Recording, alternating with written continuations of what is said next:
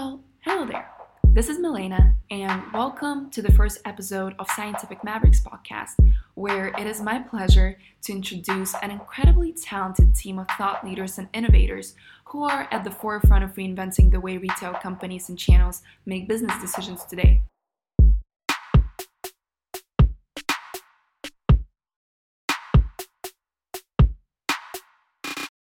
Hivery is an Australian AI machine learning startup with about 40 employees located around the world, predominantly in Australia, Japan, and the US. Our focus is retail space optimization, effectively optimizing what and how much product is put in vending machines, retail coolers and fridges, supermarket shelves, and as well optimizing promotions running in all of these locations. We call this hyperlocal retailing, relevant localization of product mix, space, and promotion at physical store level, helping CPG and retailers keep their competitive edge in an era of data, complex rules, and AI. To learn more about how Hivery is revolutionizing the retail space, you can always visit our website, hivery.com, and learn about our products, other cool podcasts, and industry awards like Deloitte's Top Fast 50 and Australia Financial Review's Top 100, and more.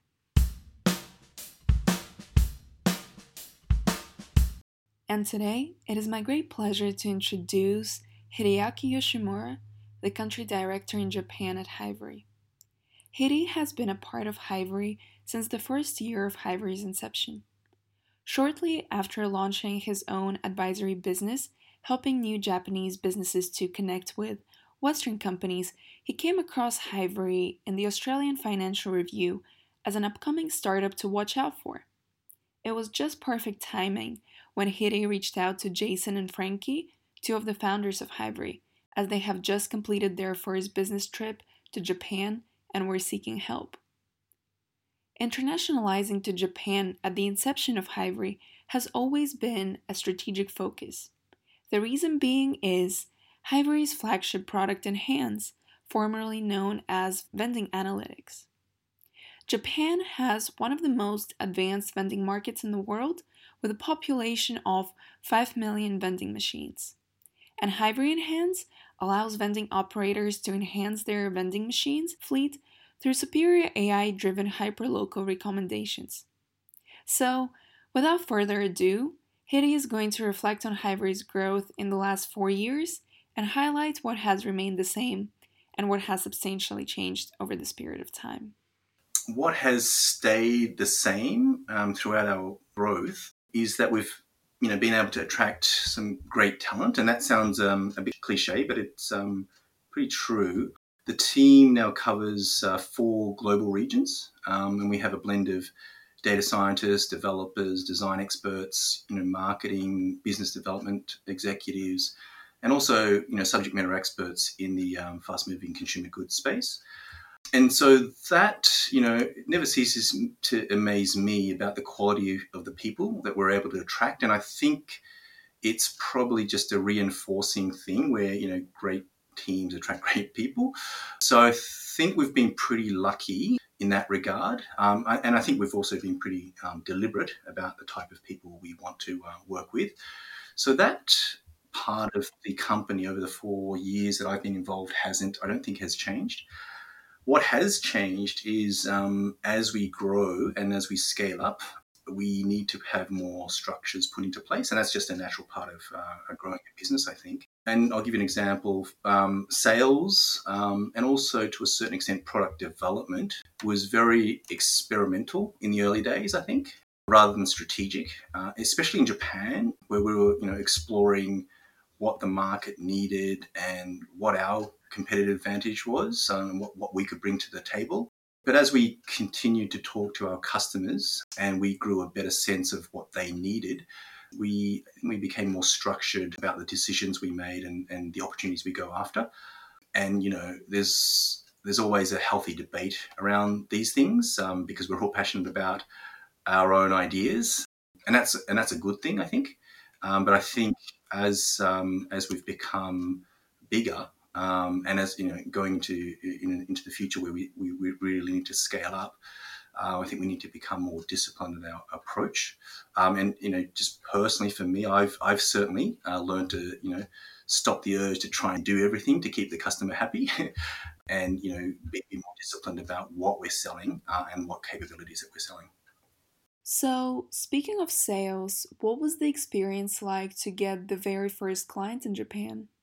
We have the vending market. There's probably about 10 or 15 large customers, and we've pretty much spoken to them all. It was very hard to get the first customer in Japan, especially because we didn't have the track record here. So, no matter how good your product offering or the results in other markets, in Japan, you always are going to get this question about, what about in Japan, or because Japan's different, what's your track record here? So that was a very difficult obstacle to overcome. But we did overcome this by, fortunately finding a client that was willing to sort of, come along with the ride with us, but then do countless proof of concepts or experiments in the market. And we had to validate the feasibility of our solution, but also improve the product from various angles. So this process has been challenging, to say the least. It's involved a lot of patience on both sides of the fence. But it's also helped us gain proper product market fit for the Japanese market, and then now that's helped us to set the scene for us to secure our next set of clients. What was the process behind setting up Hybrid office in Japan from operational standpoint? Initially, it was just myself in Japan, backed by the team in Sydney, who would sort of fly in and out of Tokyo for important meetings. As I was mentioning before, we really didn't know how the Japanese market was going to react initially, and it was very experimental in the early days. But as we started to gain traction, and by that I mean, signed up our first paying customers, that gave us the confidence to say, yep, we're ready to set up the Japanese entity, look for office space, find good advisors like accountants and lawyers, which is surprising. Surprising can be quite difficult, especially in a sort of a bilingual, bicultural sense, to find those advisors. And then finally hire staff. So now we have a team of 4 and growing, and we're located in a pretty cool co-working space in the heart of Shibuya, and which happens to be called The Hive, which is perfect name for a co-working space for us. We're now looking to grow our team. We're looking for a data analyst and also a customer success analyst to help support our growing list of clients in Japan. How would you compare the climates in the office in Japan to that of the offices in Australia and the US? I guess given our team in Japan is 3/4 Australian, if you include me, I think the climate is very similar to what we have in Australia, and we aim to keep it that way as well. The main difference is obviously our customers are in Japan, and they can be very demanding when it comes to things like the speed of delivery and the accuracy and things like that. Japan is notorious for slow decision making, and that's because they're trying to line everything up to ensure that there's the execution is immaculate. So the example I always give is the bullet trains, and they run every 5 minutes and on time all the time. So we need our local team to be able to accommodate that. Accommodate those expectations, or put it in a different way to absorb the impact between the way we do things in Australia versus the way things are done in Japan. And sometimes this can be a very delicate balancing act. The interesting thing, though, is that as we learn from our customers are always also learning from us. So for example, the clients can ask for all sorts of analysis and enhancements to our product to meet their needs, and sometimes we'll just have to push back, either because it isn't a strategic priority for us, or we just don't have the resources to deliver to their expectations. And me personally, having been raised by pretty strict Japanese parents in Australia, having worked in Japan for a number of years now, was thinking, the clients were going to get angry and walk away. But to our surprise, they didn't. Um, and I put that down to them, in part, them believing that we actually have great potential in Japan. And we've proven that through our sort of years of engagement here. Also, the Japanese clients become more open to new ideas from abroad. And I think, especially in this new age of AI and the startup culture. So, previously it had to be done in a particular way, but now I think the Japanese customers are warming up to new ideas and new approaches. So that's beneficial for us. You mentioned that three-quarters of the team in Japan is Australian.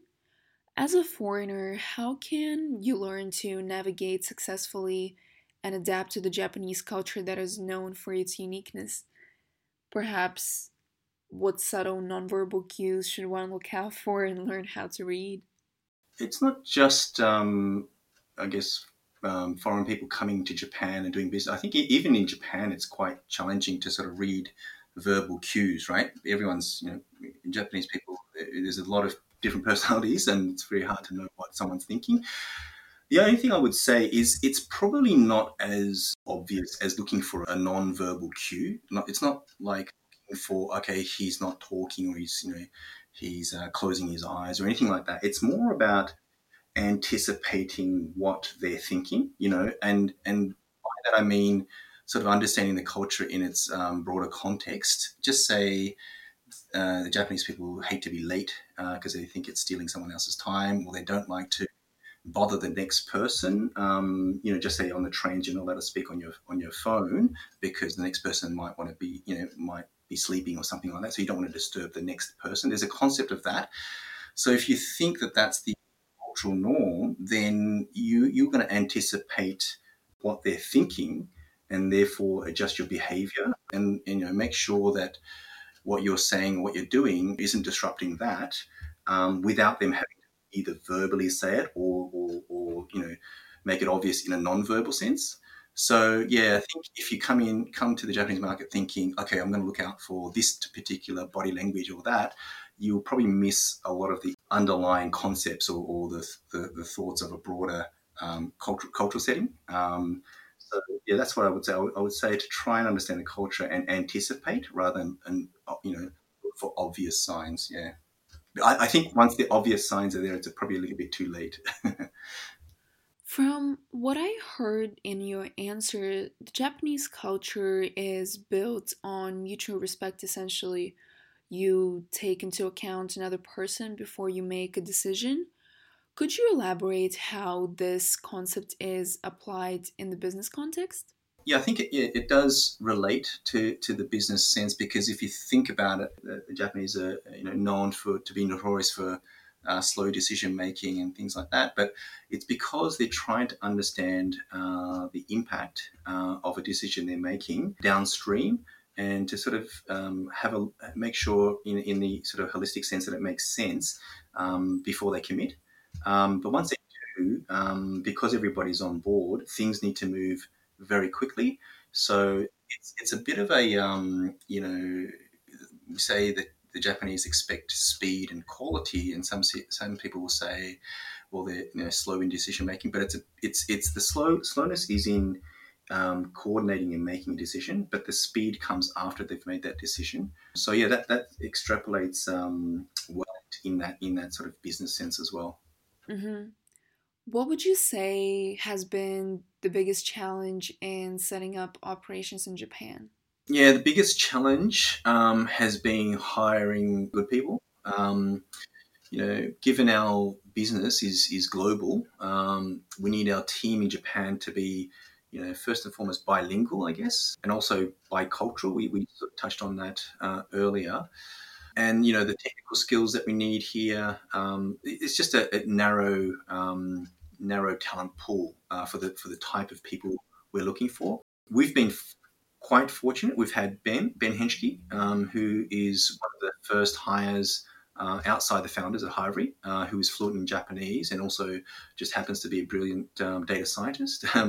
So he has been engaged with the Japan projects from day one, and relocated to Tokyo, I think about a year and a half ago now, to help build the team here, and to be close to our clients. So we've been fortunate to have Ben. But we've also been fortunate to hire some new team members. We've just had two people join recently with the skills and the cultural fit that we've been looking for. So, yeah, I mean, it's taken a while, but we want to get that right, especially the core team. And as we grow, in terms of our, the skills and the quality of the people and the cultural fit, we want to make sure we get that right as we scale. And now our karaoke sessions that we have are a little bit more fun now. I can imagine karaoke sessions are more fun now that they're no longer solo or duet.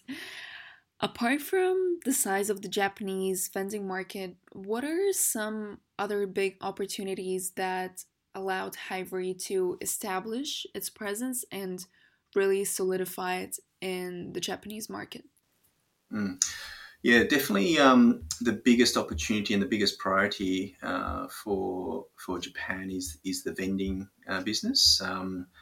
So I think we've got a good product market fit, a superior product in the market, and we'll continue to capitalize on that opportunity in the coming months and years ahead. There's also a big opportunity with our next suite of products, which is to make location-specific recommendations to optimize supermarket shelves. And we've been experimenting in the Japanese market for a number of years now. And as you know, anyone that's visited Japan, there's a lot of supermarkets, there's a lot of convenience stores here. So that is definitely a big opportunity that we have ahead of us. It'll probably go through a similar experimental phase where we're learning what the Japanese market needs in terms of not just features, but the quality of the recommendations. But we've already proven that in the vending space. So I think we're in a good spot for our next suite of products. The other opportunity I would say is, given the Japanese market is very demanding, especially in regards to things like accuracy. This has challenged us to find new ways to improve especially our algorithms. And this is something our data scientists, they thrive on that sort of stuff, and they have met this head on. And as a result, we've improved our algorithms and our products, which are now being received very well in the Japanese market. But we're also finding that they're being received outside the Japanese market, like in the US. So, I think we've improved the product to meet the Japanese needs, but it's proving to be useful outside of Japan as well. And I think there'll be more examples, more of these kind of examples in our upcoming suite of products as we develop them for the Japanese market. What is Hivery's approach to personalization of its products for specific clients? In other words, does a personalized set of functionalities often become the core functionalities of a product? Yeah, I think this is the big question, right? In terms of how do you find product market fit in a market? Because if you try to please one client, you might be missing a lot of opportunities for the entire market. With the vending approach, because we've pretty much engaged the entire vending market or the core customers in Japan, we hear common themes that come up in these meetings. And through that, we can identify, this is noise or these are things that we need to really nail to have that product market fit for the Japanese market. So I think by talking and discussing with various clients, you're able to sort of discern what's important versus what's not, and we need to make deliberate decisions about what not to do as well as what we do. Yeah. How do you make a decision to walk away from a potential client? I don't like to do that. It's for me, I always see business, there is always an opportunity somewhere, even if, immediately we might not be able to meet their needs today. I always try to keep the door open for another day, because I just think that that's the nature of business and how markets change. So, even if we do need to say no to a certain thing and that doesn't meet the requirements, for them right now, yeah, we always, have to be in a position where we can revisit them. Their priorities might change. Organizations do change. And we've actually found that through our sort of engagements here in Japan, in the vending space. Client was mentioning that their priority was A, and they were pretty adamant about that. And we were asking, don't you actually need B first? And they've actually come around, full circle. So walk away. I don't tend to walk away. I just say, okay, let's discuss this. Let's pick this up on another day. That's how I like to leave it. That's fair. To finish our conversation today, Hidi, could you summarize what was the main strategy that Hivery utilized in order to solidify its presence in Japan? And what strategies do you foresee to come as Hivery grows its operations in the coming years? Yeah, I think the main strategy has to be to find that first anchor client, who's willing to come along for the ride, and it's been a challenge, but we've been quite fortunate with that.